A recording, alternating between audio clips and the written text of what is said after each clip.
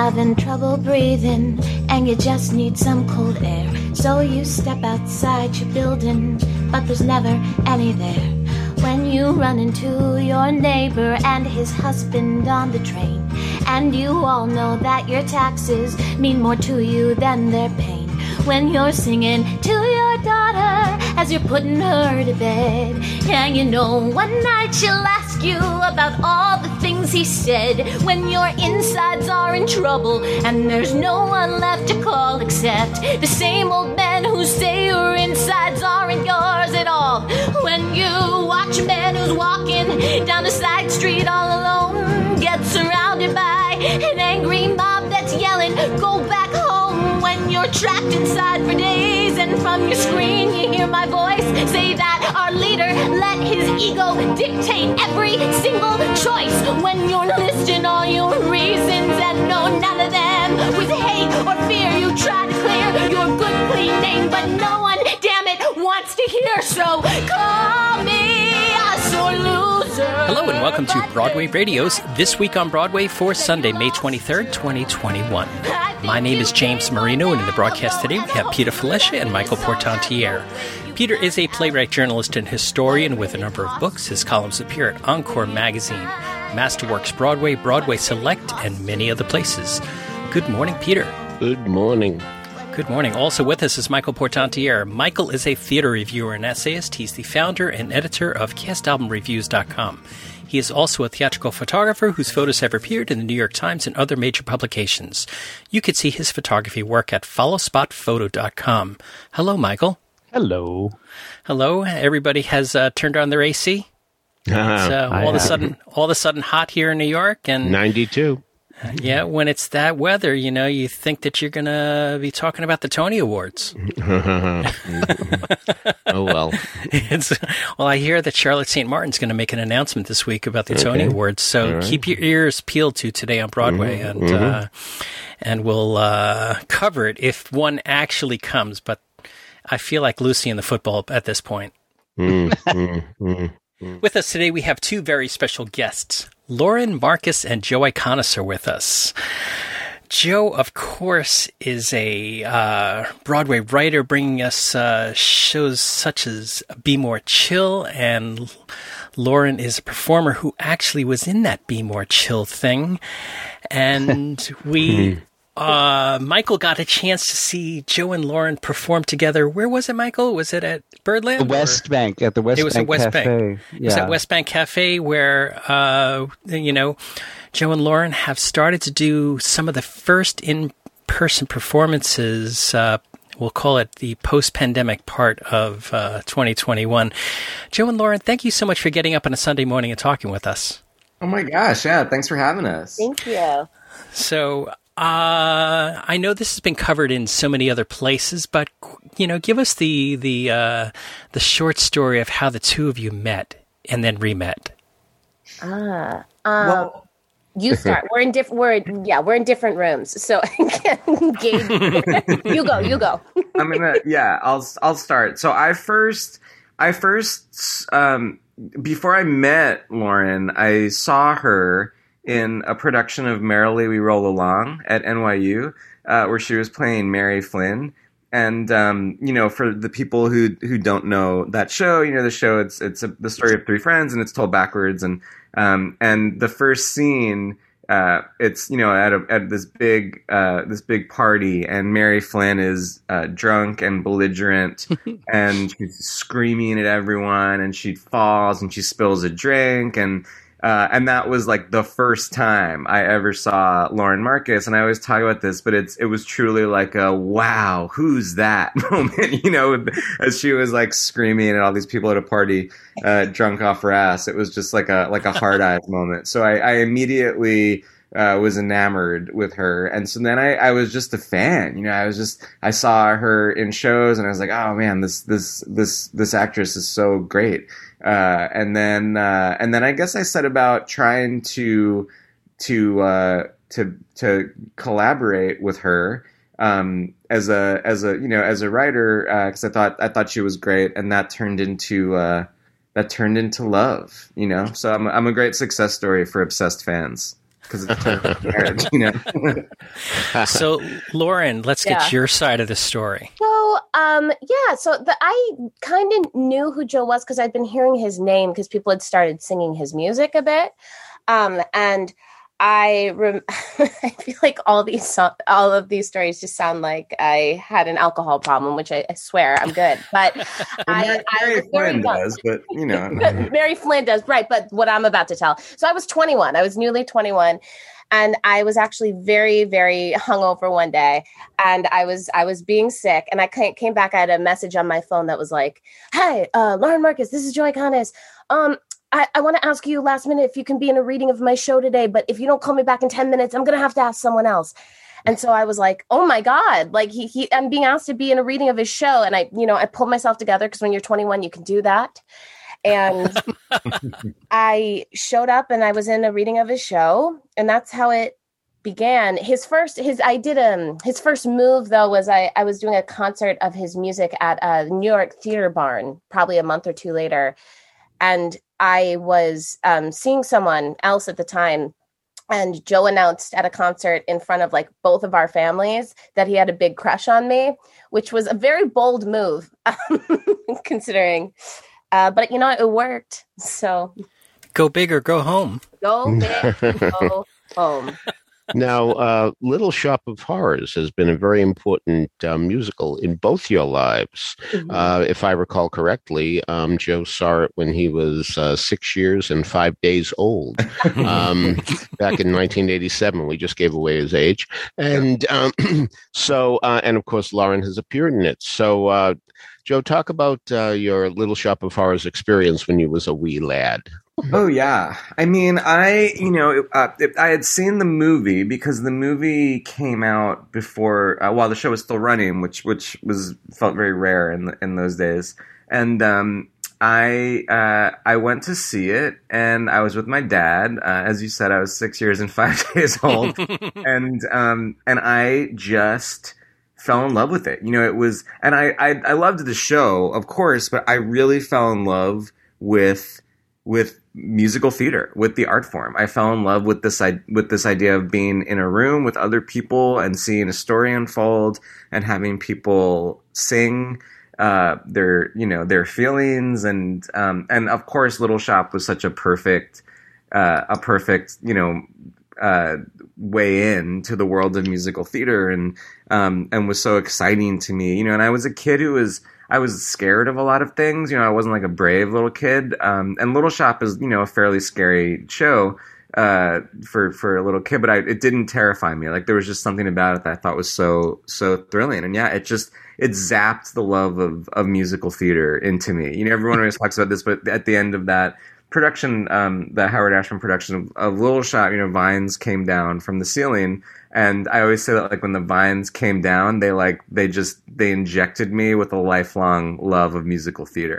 It's just immediately like, this is the best thing I have ever experienced.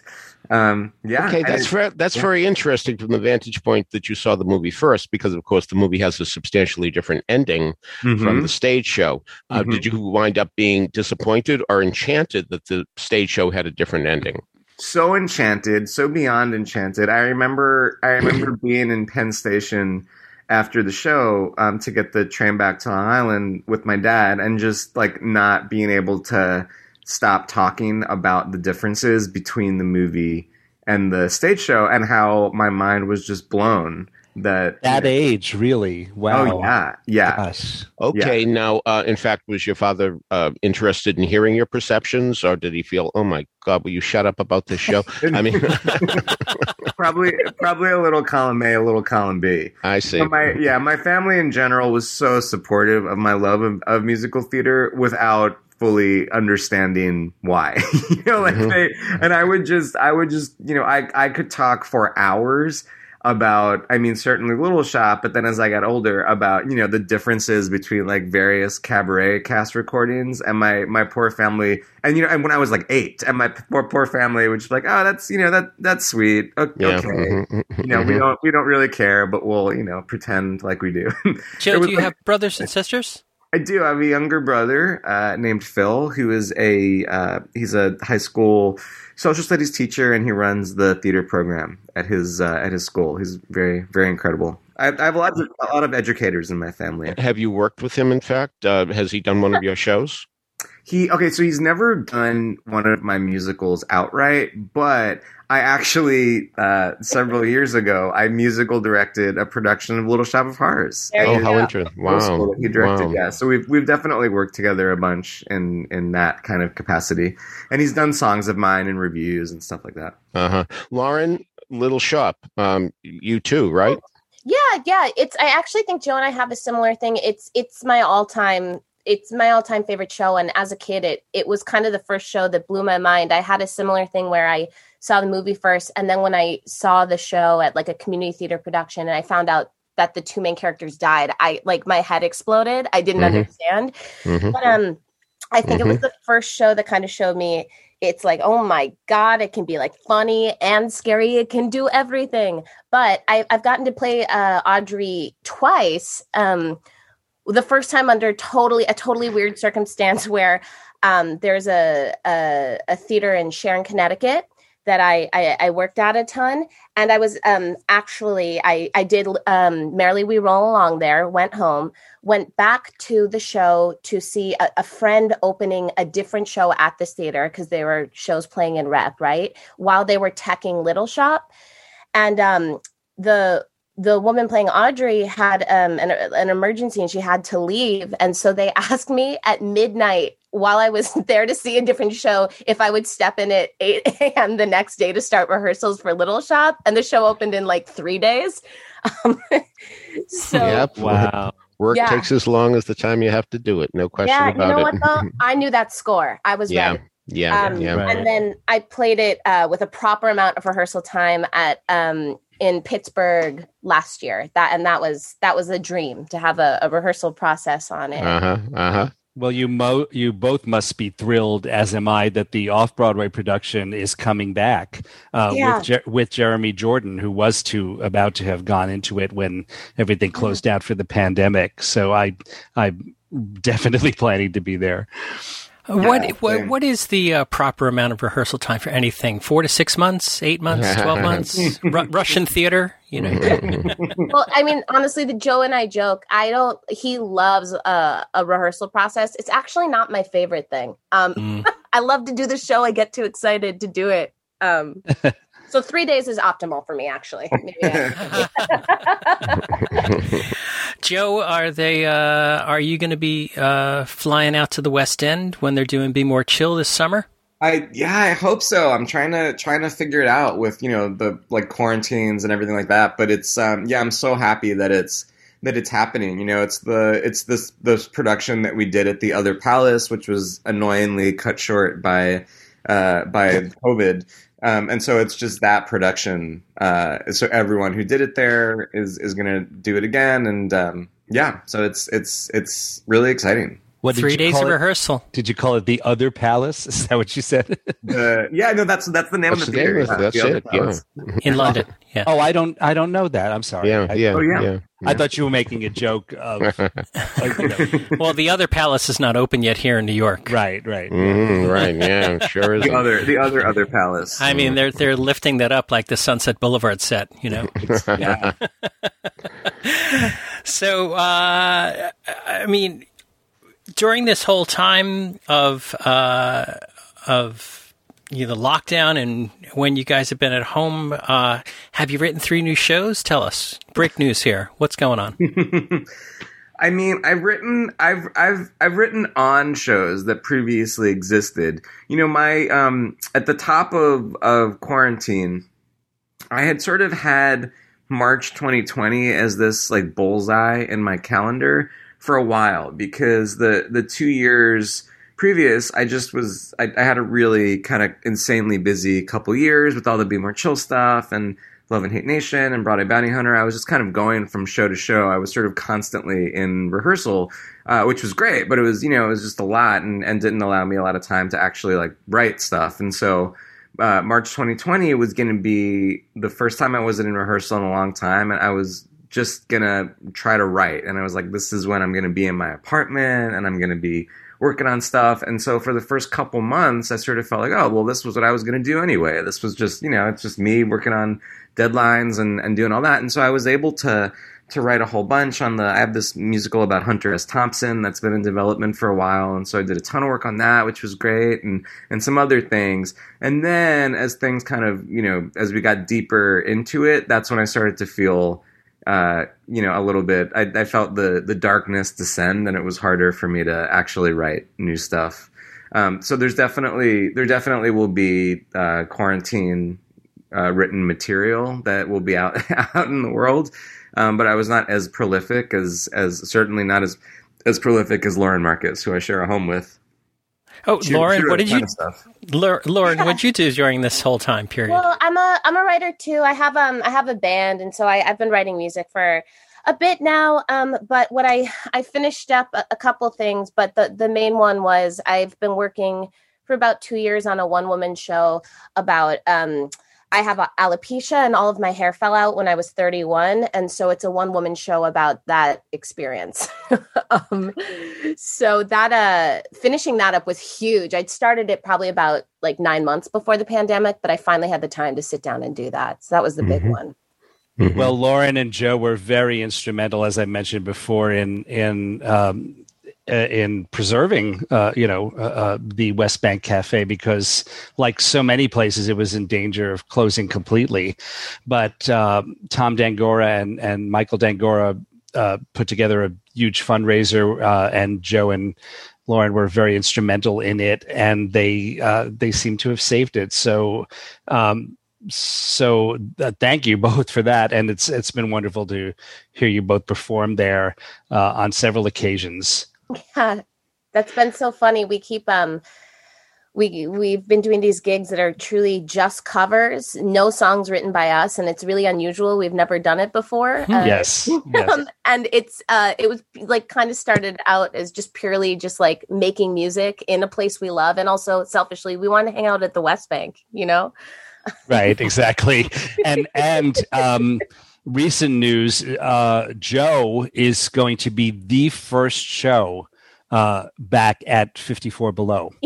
Joe with George Salazar, who of course was the breakout star of Be More Chill. And then so that's on the 17th, June 17th at 7 p.m. And then on the 18th at 9:45, we get Lauren in her show. Yeah. Speaking of Joe Salazar, speaking of him, Joe, were you ever Michael in the bathroom, or did you know a friend who was essentially Michael in the bathroom? What actually gave you the idea for that song? Yeah, I mean, I think that I certainly have had many Michael in the bathroom moments in my life, both as a high schooler and as a fully grown adult male. And so I think that I was certainly drawing off personal experiences. It was one of those things where it's obviously Be More Chill is based on a book, and there is a scene in the book that is like the scene in the show that takes place in the bathroom, but it's not a moment in the way that it is in the show. Right. And when I read it, it just pinged me, and I just sort of had this thought of what happens if this kid is left alone in the bathroom, deserted by his friend, and wouldn't it be surprising to get this massive song for the sort of character who doesn't typically get a song like that. And Be More Chill at its heart is kind of about celebrating these people who feel like misfits, people who feel other, and it was kind of like, oh, what better way to do that than to give this huge song to the sidekick character, and when I had the idea, I really thought I bet other people have felt like this. I bet this isn't just me. I bet it's not solely me who was locked himself away in a bathroom to avoid a social situation of any kind. Sure. Yeah, sure. And it's been really incredible to see that I was I wasn't so far off in that. I did that at our wedding. Is that right? Yeah, it was a little overwhelming, you know? Hunter S. Thompson. Whoa, is this a musical version of Fear and Loathing in Las Vegas, or is it a biography musical? What? It's more of a biography musical. I mean, Fear and Loathing in Las Vegas is featured in the show, but it's definitely it's like it's a historical musical. It's definitely I wouldn't say that it's like Hamilton, but if musical theater was was like a high school, if musical theater was a high school, Hamilton would be like the class president, and my Hunter S. Thompson musical would be like the bad kid who's throwing stink bombs into science class. And so I can appreciate that. Yeah. Yeah. Now, of course, he had a lot of famous friends like Johnny Depp. Is he a character in the show? Johnny Depp makes a little drive-by appearance in the show. The show is pretty wild. It's about a lot about what was going on in America in the 60s and 70s, and sort of uses Hunter S. Thompson as kind of a tour guide through these kind of major social and political shifts. But it kind of bops around in time, and so we get a little Johnny Depp, we get a little George McGovern, a lot of Richard Nixon. It's pretty wild. So as a result, is there any part of you that wished you were around at that time? I specifically, I'm just really enamored with New York City in the 60s and 70s, I guess. And I always wish that I was around then, Mm-hmm. Mm-hmm. I just do. I just like a lot of things in the culture, and I mean even the 40s and 50s, and I also just think the way, as a songwriter, and Lauren and I always talk about this. We'll see old movies or something, and we'll just be like, oh gosh, if we would have, we were born 50 years too late. This idea of like, being at a party and sitting down at the piano and playing someone your songs, which I guess we still do today. But I don't know. There's just something that it feels like we relate to the culture of yesteryear in a way that makes us nostalgic. Well, a lot of people of your generation won't watch black and white movies. Will you? Of course. Okay. We watched one yesterday. What was it? Actually, though, I feel like they made it. It didn't need to be black and white. It was, but we watched Lenny. Lenny. Yeah, Lenny's a good movie. Yeah, and very different from the stage show. Very different. Yeah, we were curious actually. Hey, Joe. One of our listeners is asking. Cheryl Hodges Selding asked, "Was Joe surprised by the Michael in the Bathroom parody at the Tonys?" I was surprised. Yes, that remains one of the more surprising surprises of my life. Just because we wanted to. It's all of that stuff is so silly, but we wanted to do that song on the Tonys, and we weren't nominated for anything except me, and so it wasn't like it's not our right, it's not a show's like God-given right to do whatever the hell they want on the Tony Awards. But we really I really thought that if George Salazar sang that song on the Tonys, it would have been a really nice moment for the Tony Awards, and certainly for our show. And when I just think of, as a kid, I was obsessed with the Tony Awards as I loved theater, and I would, tape them and obsess over performances, and I know that kids still do that, and adults still do that. And I thought it would be really nice to have George Salazar singing that song as part of the kind of history of that award show, and I think it would have held up. His performance of that song would have held up real well with other performances of the last however many years, certainly in the last few years. And they said no, which is totally fine. But then it was kind of surprising to see a parody version of the song instead of just the song. And it's like, I thought it was really done well. It's like I thought the lyrics were great, and I really appreciated that they rhymed for real. And, all of the fancy people in it were like so wonderful, and they were all so kind. But I did have the sense of like, is anyone going to find this funny if they don't know the song? It was just everything about it was so strange. And the fact that I did not know until I was watching it in Radio City was the weirdest thing that has ever happened. I don't know how that the people were able to like put that song together without me hearing through the grapevine. It's the strangest thing that has ever happened. Yeah. Keeping a secret on Broadway is like impossible. Yeah, no, I know. And everyone tells me I feel like I hear when someone like, talks about me in an elevator. I feel like it gets back to me. And so the fact that like Sarah Bareilles was like singing a Michael in the Bathroom parody on the Tony Awards. It's so weird. Yeah. But yeah, it happened. Very strange. Speaking further of George, I don't know if either of you guys saw it, but last night he participated in Seth Rudetsky did a Stars in the House for Godspell 50th anniversary. And it was so wonderful because most of the people were people involved with the original production or way back in the day, like Peggy Gordon and Don Scardino and etc. But they got George because he was in the Broadway revival, and I guess they wanted someone to represent from that. So you could tell how thrilled he was to be there with Stephen Schwartz and Don Scardino and Peggy Gordon and the rest of them. It was wonderful. Yeah. A few decades ago, private citizens used to be largely that, private. What's changed? The internet. Think about everything you've browsed, searched for, watched, or tweeted. Now imagine all of that data being crawled through, collected, and aggregated by third parties into a permanent public record. Your record. Having your private life exposed for others to see was once something that only celebrities worried about. But in an era where everyone's online, everyone is a public figure. To keep my data private when I go online, I turn to ExpressVPN. Did you know that there are hundreds of data brokers out there whose sole business is to buy and sell your data? The worst part about it is, they don't have to tell you who they're selling it to or get your consent. One of these data points is your IP address. Data harvesters use your IP to uniquely identify you and your location. But with ExpressVPN, my connection gets rerouted through an encrypted server and my IP address is masked. Every time I turn ExpressVPN on, I'm given a random IP address that's shared by other ExpressVPN customers. That makes it more difficult for third parties to identify me and harvest my data. And the best part is how easy ExpressVPN is to use. No matter what device you're on, a phone, laptop, or smart TV, all you have to do is tap one button to get protected.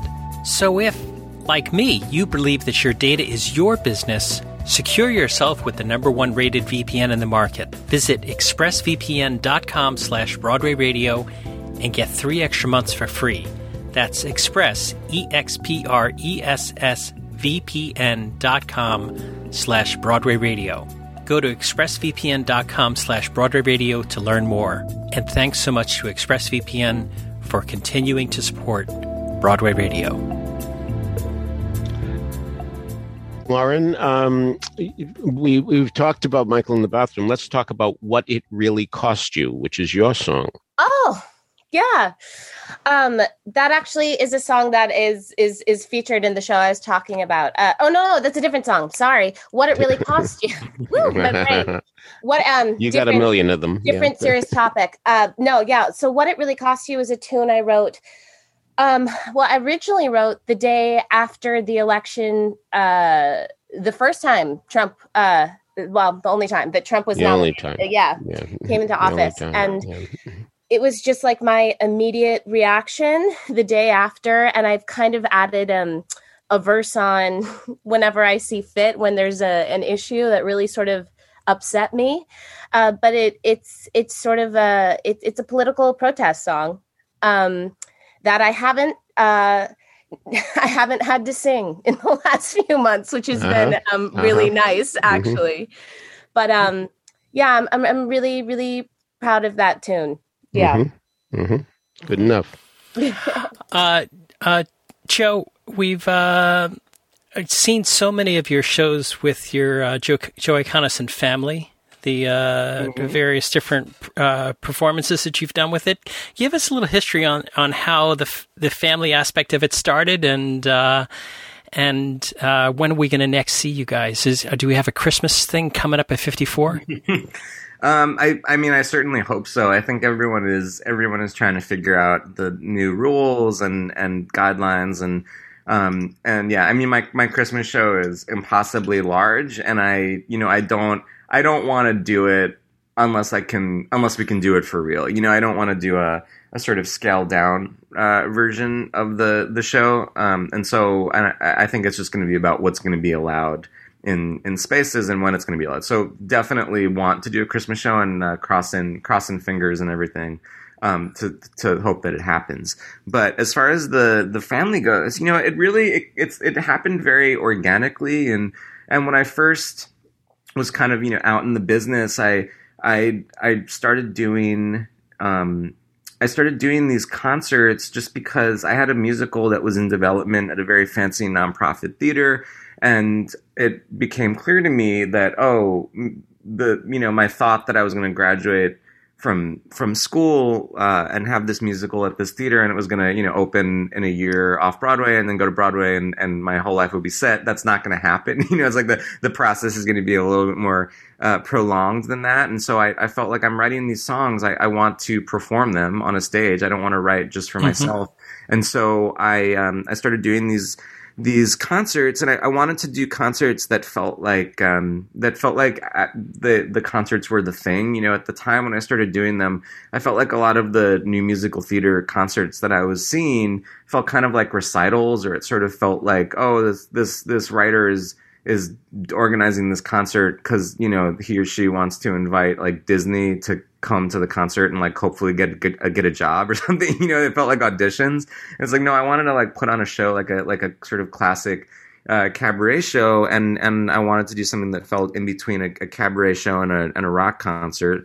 And so that's what I started doing. And as far as the people that I was performing with, they were just actors or musicians or who I was a fan of and who I loved. And, as I would do a reading, there would be, a person or two who I would click with, and I would just ask if they wanted to, perform in these concerts. And we sort of it became this kind of, this kind of, sort of large, collaborative entity. And so, I named it The Family after a while, for a few reasons. One of which was that, you always see like, the name of the writer and friends on concerts. And I always look at those things and I think those people aren't your friends. That's not, you're not hanging out with like Kelly O'Hara and Adam Pascal, whoever, it's like you're just there. And so I wanted to kind of like go one step further and, and say, Joe Iconis and family, like it's, really making a point of it. And I think it's a little, it sounds a little pretentious, which I like. I feel like sometimes it's nice to have a little bit of pretension in musical theater, and it also kind of sounds like a cult to me. I like that a lot. And so yeah, it just kind of stuck. And the joke is that the people who I perform with, for the most part, they are my friends. They are my, my closest friends. And I really love that. It's just something that I want to be, to have a connection with the human beings that I'm making art with. It's just the way that I like to work. So. Yeah. I'm a little curious about something you said earlier when you were talking about which cabaret recording is the best or your favorite or what have you. What is, and has your opinion changed over the years? Well, sure. So I really do. I love the revival.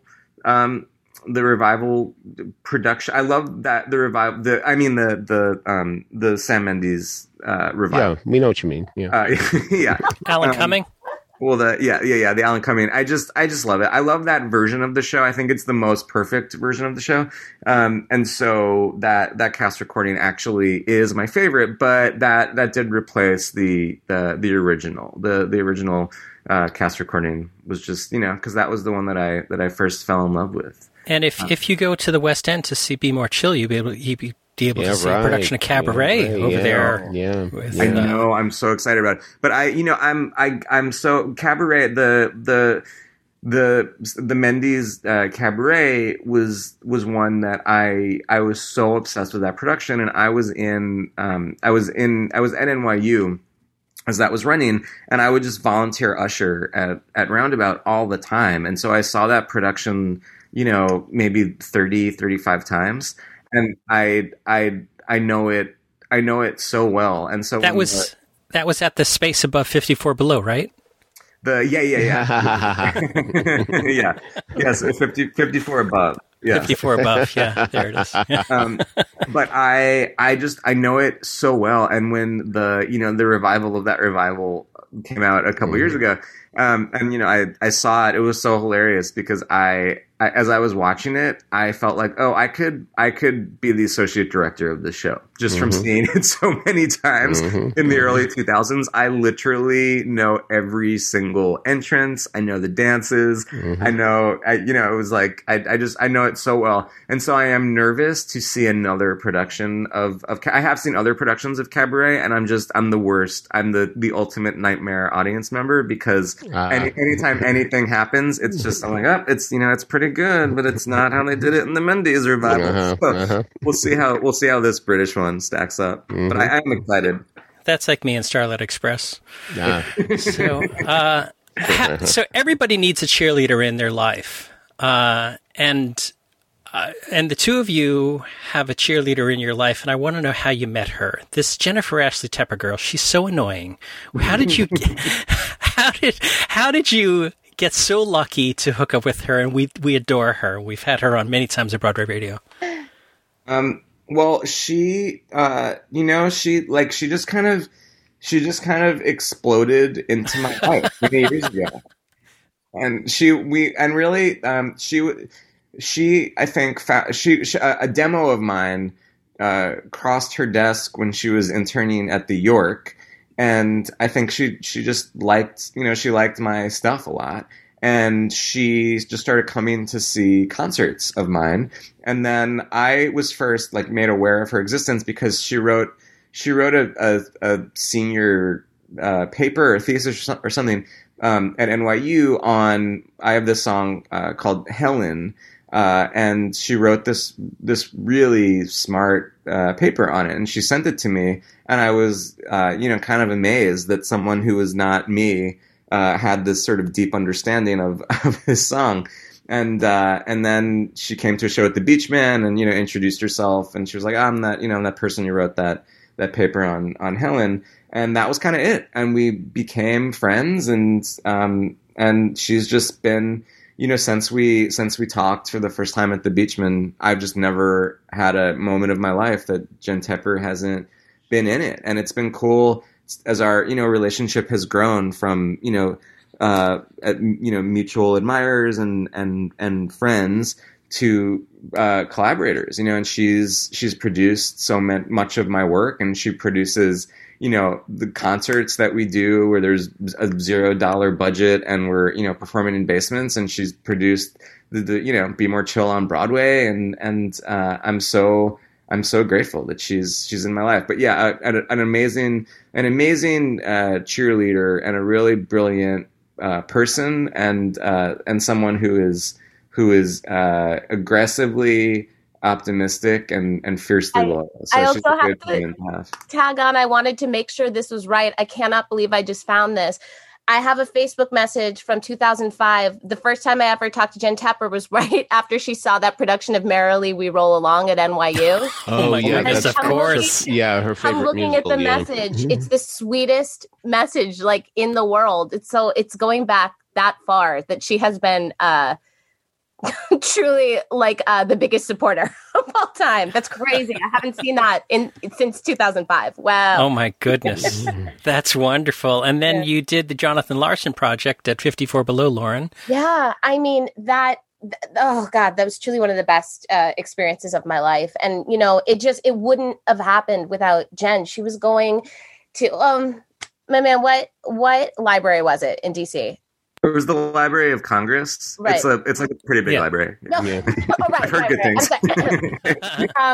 Got good reviews on Facebook. Yeah. So scared I'd say the wrong one. But she would go like every weekend to do research on Jonathan and discovered all these songs that he'd written that no one's heard except for probably like 3 people, and putting together this show and being asked to be a part of it. It was like such a giant honor. She, after she'd put years of her life into making this show happen. And I mean, the music is absolutely incredible. But what was so personally cool for me is that I know Rent. I knew Rent like everyone else, but that's a show I've never really been able to see myself in because I'm not like a rock singer, and so I've enjoyed it for what it was. I did not realize there was a whole world of material he'd written that is he did rock, he did Rent, but like everything else you can imagine, every genre, and it was just incredible. Well, I know that I've spoken with her, and I know she. I believe that there's not yet.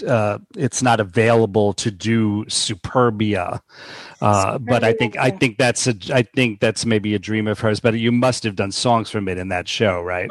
I don't think we did actually. Or maybe they could. Maybe she couldn't even get the rights to do something. But the album is available on Spotify. We did some crazy tunes. I would check it out. And it was amazing because his family was around and his friends, and we just got to talk about him and learn about him.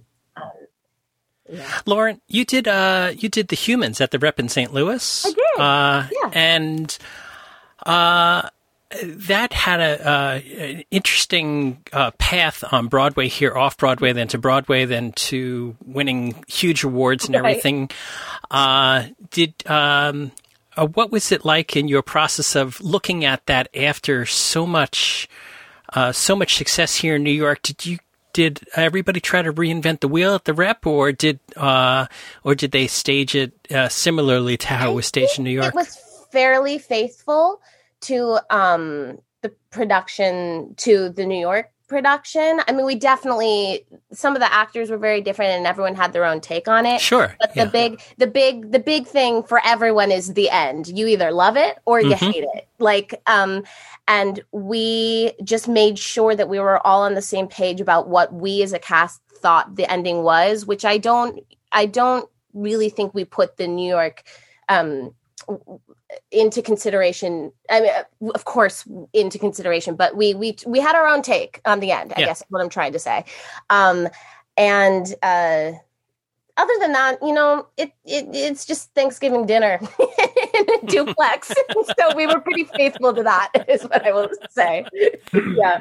That's the Humans is one of those shows I feel like where you kind of can only do so much. It's one of those shows where it's like, the show just sort of is what it is. And I mean, and I'm sure there's going to be some, avant-garde production of the Humans, like starring cats. That's going to be really thrilling. But I was thinking it could be, a split stage with the Humans on the right and Be More Chill on the left, and Michael in the bathroom can happen at the same time. Oh, you know what? I am remembering. I don't know if this is controversial. They did have someone who was working in the wings. They cloaked them in robes and had them pushing across a grocery cart at the end, kind of behind a window. I don't recall that from the New York production. No, I don't recall that. I guess that was our big departure then. Yeah. that was a whole extra salary on Broadway, and they weren't willing to do that. Right.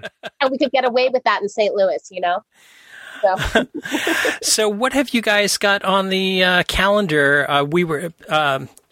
Peter, Michael, and I were talking before everybody got on, and we were just talking about how I commented that it seems that everybody has just decided COVID was over and we're getting back to it.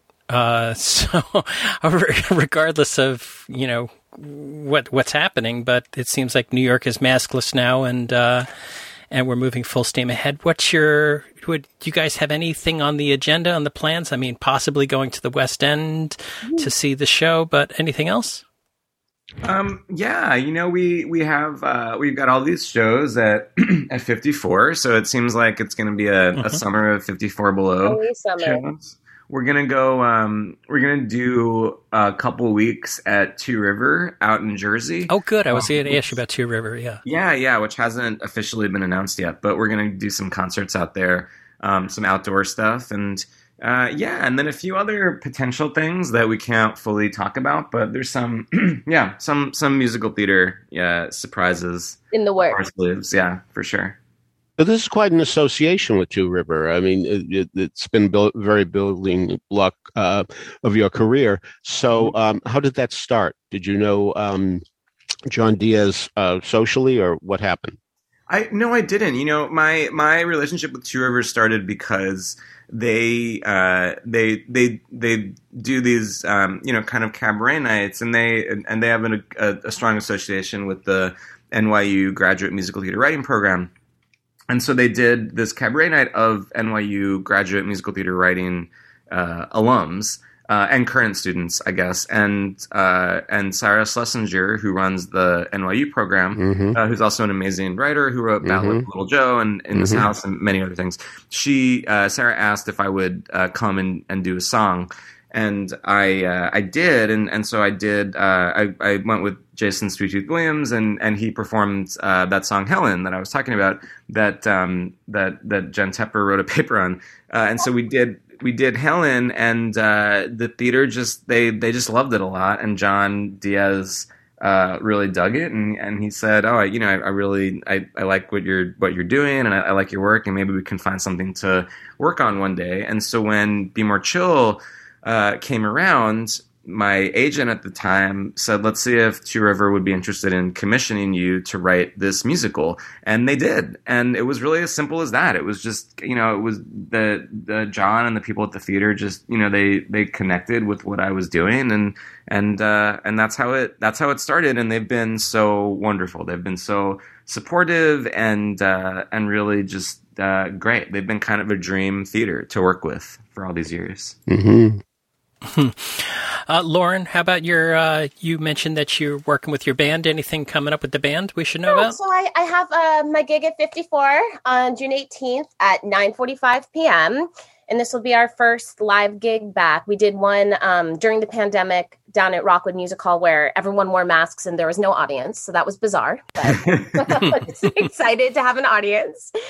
The show's with Joe. I'm doing a couple readings, and I'm so excited to do my first reading of a show that will not be Zoom. Those are, those were fun, I guess, in their own way. But those are the main things right now. Just some writing projects. Yeah. Great. Well, we really appreciate you joining us on a Sunday morning on Broadway Radio. If you do end up going over to the West End and checking out Cabaret and everything else, we want you to come back on and give us a full report of what's going on the West End. Yes. We'll do our West End reviews. Absolutely. The West End reviews would be great. And thank you so much for joining us on Broadway Radio. Of course. Yeah. Thanks for having us. Michael flying solo. Michael in the bathroom by himself. Oh, by himself. Hiding, but he's out there just ignoring all our history. Memories get erased, then I'll get replaced with a newer, cooler version of me. And I hear a drunk girl sing along to Whitney through the door. I wanna dance with somebody and my feelings sink, 'cause it makes me think now there's no one to make fun of drunk girls with anymore. Now it's just Michael. Okay, so Peter, you saw The Housewives of Secaucus. Did we talk about this briefly last week or the week before? I can't recall if you mentioned that you were seeing it. Yeah, that was the extent of it. And so I did go. Yeah, this is a show where a number of men play a number of housewives in the aforementioned Secaucus. And it's one of those shows where the people are very good and the writing isn't nearly as sharp, I'm sorry to say. Anthony Wilkinson was the writer. He directed it too, and he's won 3 Emmys, so he's no slouch. But I have to say that it's one of those shows that you really wish the writing were sharper. And I don't believe that I'm the only one who felt this way, because the audience rarely chuckled, let alone laughed. But I have to give credit to Philip McLeod, Ryan Stutz, Cameron Bates, Jacob P.S. Lemons, and Sam Brackley, because they were really, really good in these roles. And I was very impressed to see them doing so well and not going over the top. That's something that you might expect from the Housewives of Secaucus. But as much as I have to say that I didn't like the writing, I have to give credit to Anthony Wilkinson for directing it and not making it just a slam bang farce in the worst sense of the word. So under those circumstances, if you want to see some good performances, but don't expect to laugh very much, it's at the Actors Temple, and that's where it shall stay for a while, I am told. So that's one show I saw. And the other one I saw was the play that Michael saw a couple of weeks ago called Lilies, which takes place both in 1952 and in 1912, as a man who has been finally released from prison meets a man who was very instrumental in getting him there, so it seems. So the thing is that I was taken out of the action when I heard the expression "piss me off," because I don't think that was an expression that was used either in 1912 or 1952. And to be fair, it was in the 52 section. But nevertheless, this is another one where I thought the acting was quite good, and I didn't really like the play, which I thought meandered here and there. It does deal with a gay situation, how difficult it was to be gay in 1912, which certainly nobody can deny. So, but the bishop, I thought, had the right gravitas for the role. That's Mark Verzatz. I liked. He doesn't have all that much to do. He's basically a spectator in the audience for much of the play, because it's a reenactment. That's what our hero or anti-hero, depending how you look at it, J.J. Miller does. I have to say, there was a pretentious moment of direction. There's a scene where a man is taking a bath. And so they take out a bathtub, a very nice bathtub, in fact, very stylish. And suddenly everybody from the cast comes out and pours water into the bathtub, just a little. They all have the same identical bucket, so they pour a little water in. The guy gets in, and he gets a little wet. And there's the next scene where he's going to have to deal with dirt, and the dirt sticks to his hand. I don't know why you need the water. I think we understand that when somebody's in the bathtub, there's water in the tub. So I found that a little pretentious. But there is full frontal nudity, by the way. I should mention that for people who want to see that or want to avoid that. But that does happen in the play. Ironically enough, 11 members in the cast, which is a great number for an off-Broadway show. But there is drag in this one, too. 2 of the people in the show who are meant to be women are played by men. And I frankly didn't see any real reason for it. I have to say that Bill Morton, who plays a countess, reminded me a great deal of Peter Bartlett, and a great deal. Yes, absolutely. And the thing, I have to say, I imagine many of our listeners don't know Peter Bartlett, and I'm sorry they don't, but because he's a very, very fine comedian. He really knows how to deliver lines, and this really seemed to me an imitation. And it's funny when somebody invents something. I'm talking about an inventor now, like Edison or Robert Fulton, people like that. They have a patent, and as a result, nobody can steal the invention. And in a way, I think that actors should have patents too. That they should, once they define something and have their own character and their own take on something, that they should be able to patent it.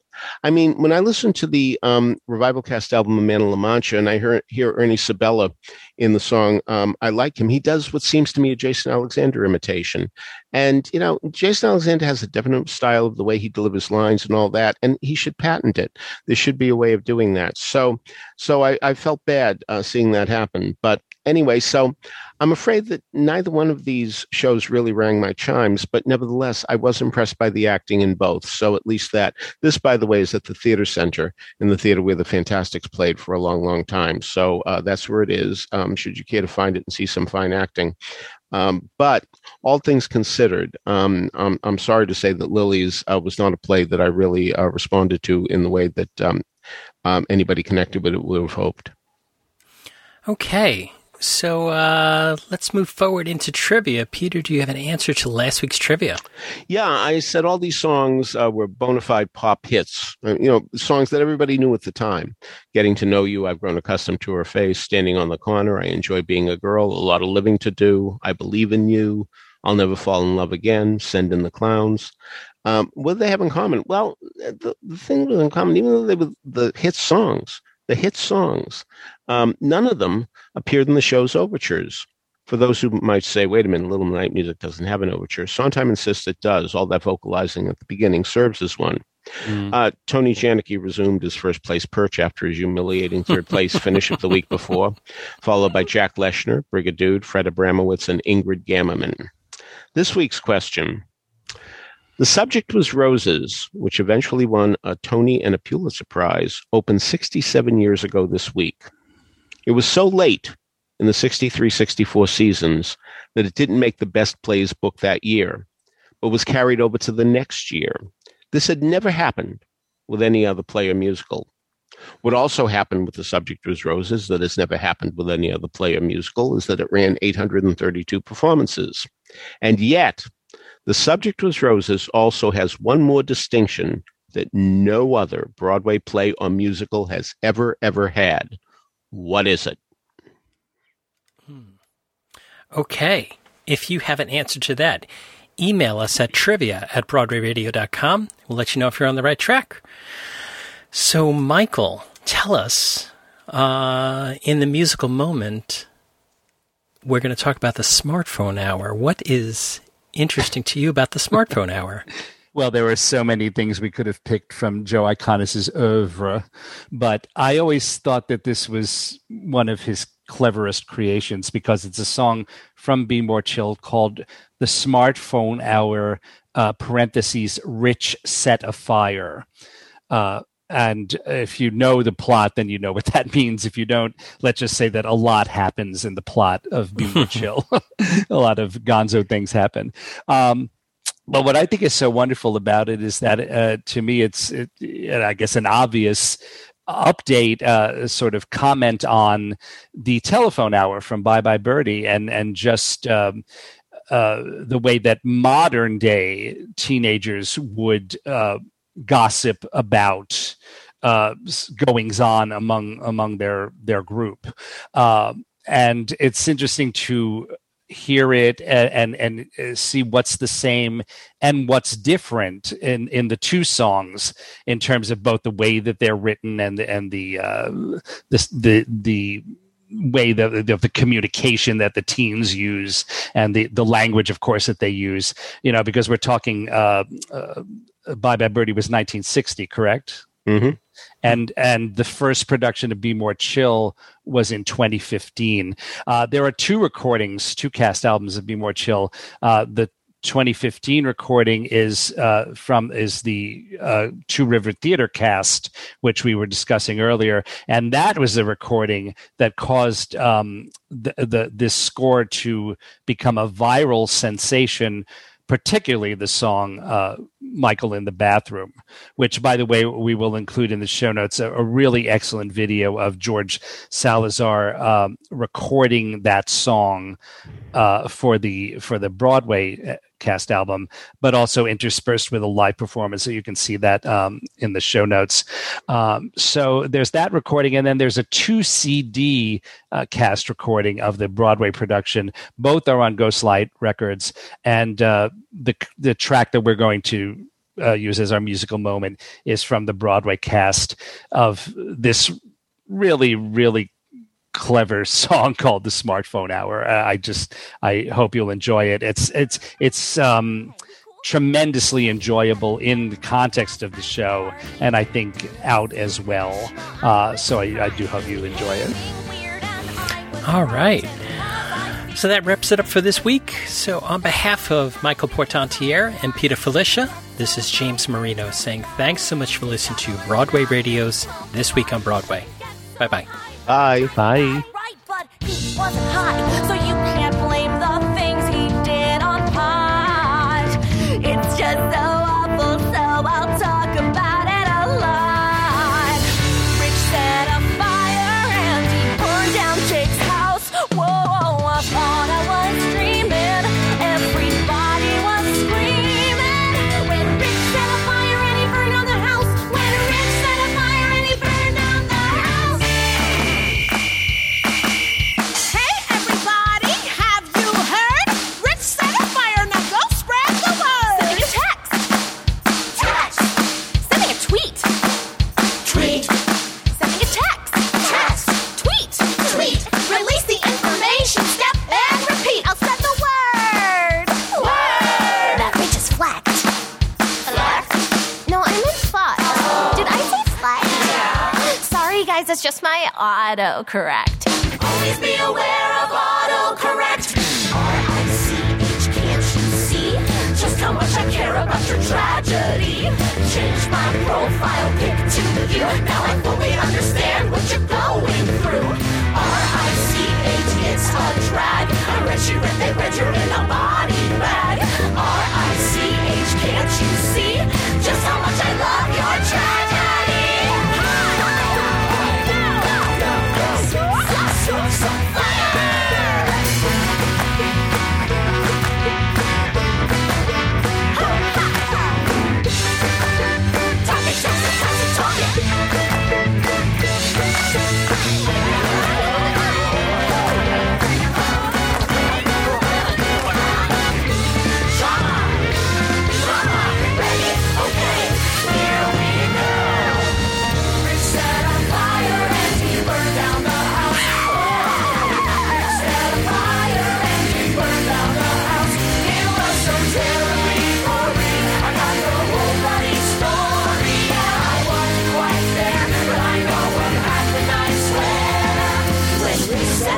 And he burned the house down. When Rich set a fire and he leveled the town. When Rich set a fire and he fled to Bombay. When Rich set a fire cause they knew he was gay. When Rich set a fire and he melted his head. When Rich set a fire and he's totally dead. When Rich set a fire and he burned down the house. Burned it down. Did you hear? Did you hear?